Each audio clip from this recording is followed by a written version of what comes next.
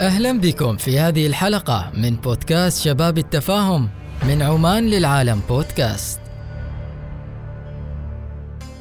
في هذه الحلقة نستعرض لكم كتاب الحاسة الثامنة للكاتب الهندي فيلابوراتو عبد الكبير.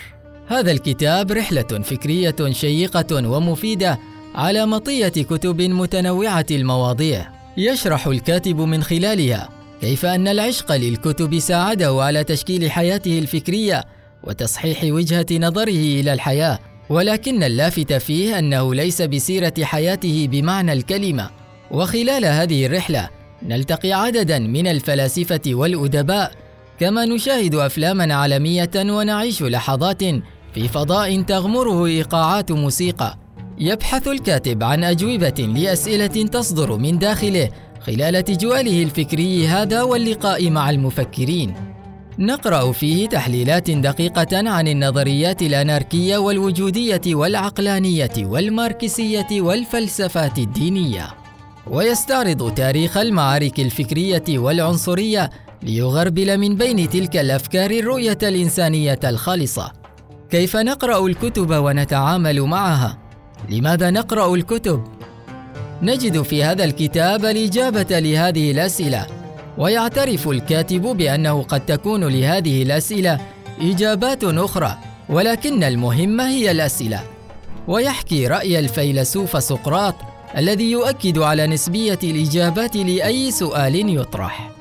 وفي أحد الفصول من الكتاب نقلا عن الأديب الناقد في لغة ملايالم كريشنان ناير، يضرب الكاتب مثلا للقراءة النموذجية. حين تزورون أحدا من أصدقائكم في بيته يقدم لكم كوبا من الشاي، ولكن بعض الناس يستغرق مع الحديث مع المضيف وهو يتجاهل الشاي أو يتظاهر بعدم رغبته في الشاي.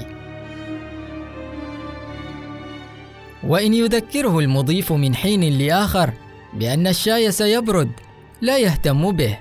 وأخيرا قد يحتسي الشاي البارد، والبعض الآخر يشرب الشاي الساخن فور تناوله إياه فيحترق لسانه وشفته ويصبح عرضة للسخرية. والفئة الثالثة يرشفه قليلا قليلا باستمتاعه خلال محادثته مع صاحب البيت.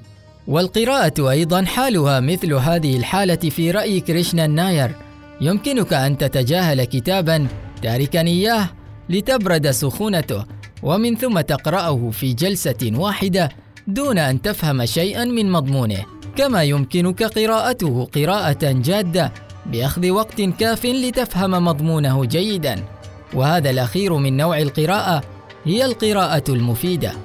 ماذا يقصد المؤلف بعنوان الكتاب الحاسة الثامنة؟ الحواس الخمس معروفة، وهي السمع والبصر واللمس والتذوق والشم.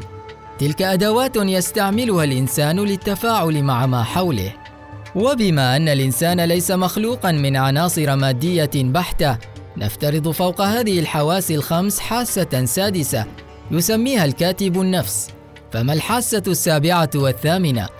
نجد التفاصيل عنهما في الفصل الأخير من الكتاب بعنوان التغلب على الشهوات.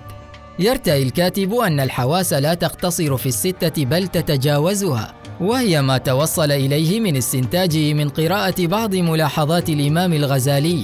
يقول إن أفكار الإمام الإصلاحية ناتجة من محاولته لدراسة نفس الإنسان في عمقها، وهذه الأفكار لا ترى شهوات الإنسان الجسدية سخيفة ولا ذليلة، وهي نفس نظرة الإسلام. يعترف الإسلام بوجود العالم المادي ويحترم غرائز الإنسان الجسدية مع ما يتبنى من أفكار روحانية.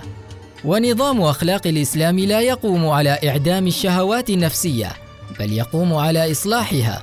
إنما تنهار الأخلاق وتنهدم الحضارة في حين الحرمان من معرفة غرائز النفس الإنسانية حق معرفتها. الشهوات والغرائز قوى طبيعية لتحقيق أهداف الحياة، لا يستطيع الإنسان إحراز التقدم بدونها. بنى الإنسان حضارته على قواعد غرائزه النفسية. نقرأ في علم النفس الجديد عن الطاقة اللبية، وهذا المصطلح قد استعمله الإمام الغزالي قبل قرون، وذلك في عبارة القوة الشهوانية.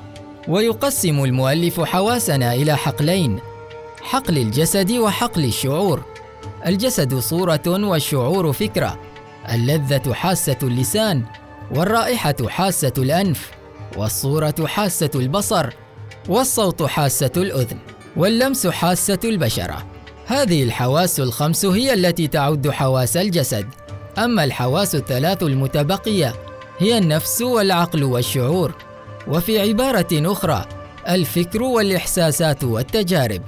وكمال المعرفة يقوم على قواعد هذه الحواس جميعاً.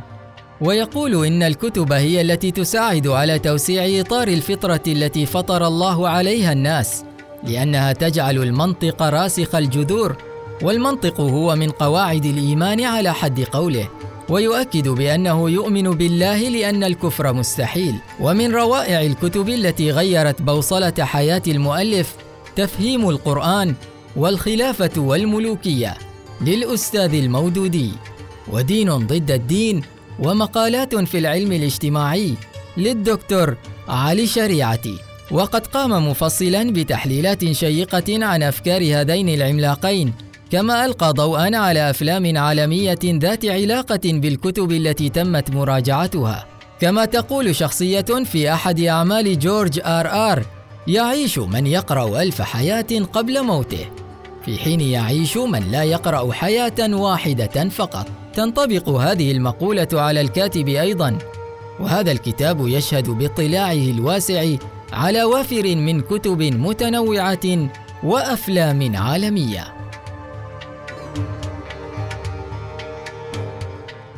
في الحلقة القادمة من بودكاست شباب التفاهم سوف نقرأ لكم كتابا جديدا، انتظرونا. أنا بدر البلوشي.